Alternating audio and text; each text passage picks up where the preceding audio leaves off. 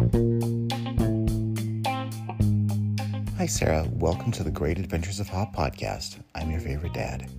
Episode 51, Hop Eats Noodles. What will she get into tonight?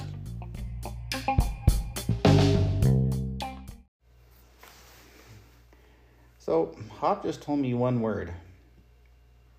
And actually, if I could see you rather than Hop, that would be better. Thank you. Hop's just pretty fuzzy. And when she's that close to the screen, she's even more fuzzy because she's not in focus. Did you want to record it? I am. Okay. Yep. So the word that she told me is noodles. Yeah, I don't know. And I don't know, boy. Oh, Hop. Sometimes Hop gets into trouble. Yes, but at least I told her to save some. You did? That's probably a really good thing. Because I don't know why, but it seems like there was one night where Mom had made some noodles during the day, but they got left out on the stove for night. And she didn't just make a little bit of noodles, she had made lots and lots of noodles. And I really don't know how they could have gotten left out overnight. I mean, because it'd be very strange for her not just to eat them all. So usually if there's noodles, we eat them.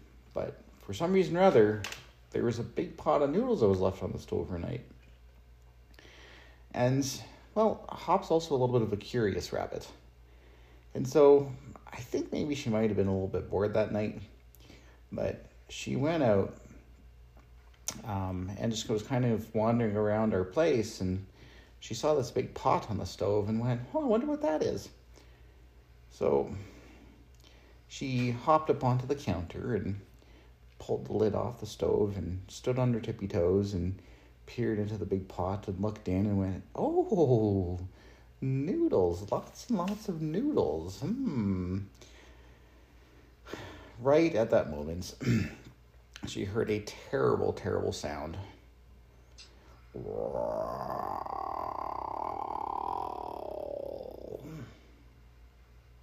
Hop started and was scared for a moment, and then she remembered that she'd heard that sound before, and that sound was her tummy rumbling. So she put the pieces of the puzzle together and decided that, well, since she was hungry and there was a big pot of noodles in the stove, she would eat some noodles. It just seemed like that's probably what they were there for. They were there for Hop to eat at night. So she tried, trying to see if she could pull a few out, but she couldn't. She couldn't reach. So she went over and she grabbed a fork.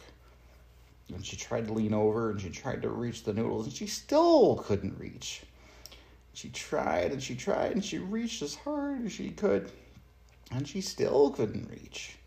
So she got a cup and she turned it upside down and she stood on it and she reached and reached and reached, and finally she could grab some noodles with her fork. So she pulled it up and she put some in her mouth and she ate some, and they were delicious. So she maybe got a little bit excited because she just started getting more and more forkfuls of noodles. And then one forkful, all of a sudden, it didn't come right away, and she had grabbed a lump of noodles, and so she tried to pull and it didn't pull, and so instead of pulling the noodles out of the pot, Hop pulled herself into the pot and went sploosh right in the big pot of noodles. I guess that's easier to eat the noodles. That is true. It definitely is easier to eat the noodles from inside the pot than outside the pot. Although Hop wasn't necessarily thinking all that much about eating noodles at that point in time, because she was then trying to go, how do I get out of the pot? Well, Hop, what are you gonna do? You're stuck in a pot of noodles. And they're starting to turn into goo. well, Hop had a little bit of, time, I guess, was really the only thing that she had. So she decided, the best way to solve a problem is if I'm thinking calmly and I'm not worked up, but I just am relaxed and peaceful and I'm thinking. That's the best way it is to solve problems. So she sat back and she just took some deep breaths and she did some thinking and she went, how do I get out of a big pot of noodles? And suddenly she had an idea. The noodles themselves were squishy and gooey, but that's because they were all wet.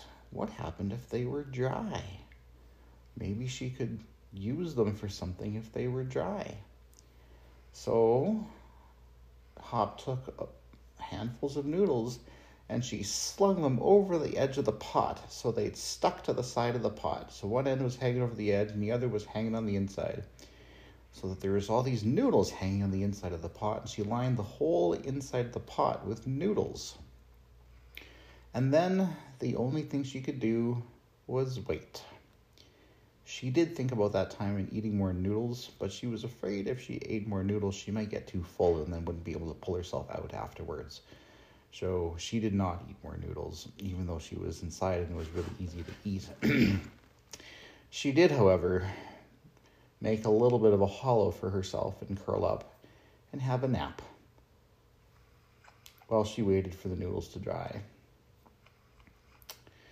After she had her nap, she woke up and she grabbed and touched the handful of noodles and, they had dried while she had slept.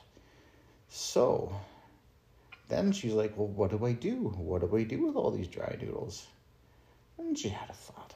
She pulled the dry noodles off and she laid them on top of the wet noodles until she had a big pile of dry noodles on top of the wet noodles. Then she found she could actually climb on top of the dry noodles. So she climbed on top of the dry noodles. She could reach the edge of the pot, and she managed to pull herself out of the pot, back onto the stove, where she, it was so much work. The instant she hit the edge of the stove, she fell asleep again. But not for long, because she was still covered in noodles.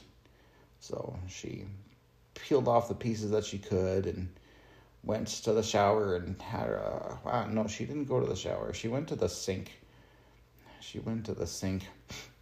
And turned on the shower in the little shower faucet feature in the kitchen sink. So she had a bit of a shower there and washed all the noodles off of herself. And then, then she was wet. So she just kind of, she didn't know what else to do. So she just kind of flung herself over a chair and just laid there and dried off overnight until just before morning, where she woke up and went, I better get back to bed. So she scurried as quick as she could over and hopped into bed and went, just as Sarah woke up and grabbed her and gave her a big snuggle and went, oh, Hop, you feel kind of damp. What happened? But Hop didn't say anything.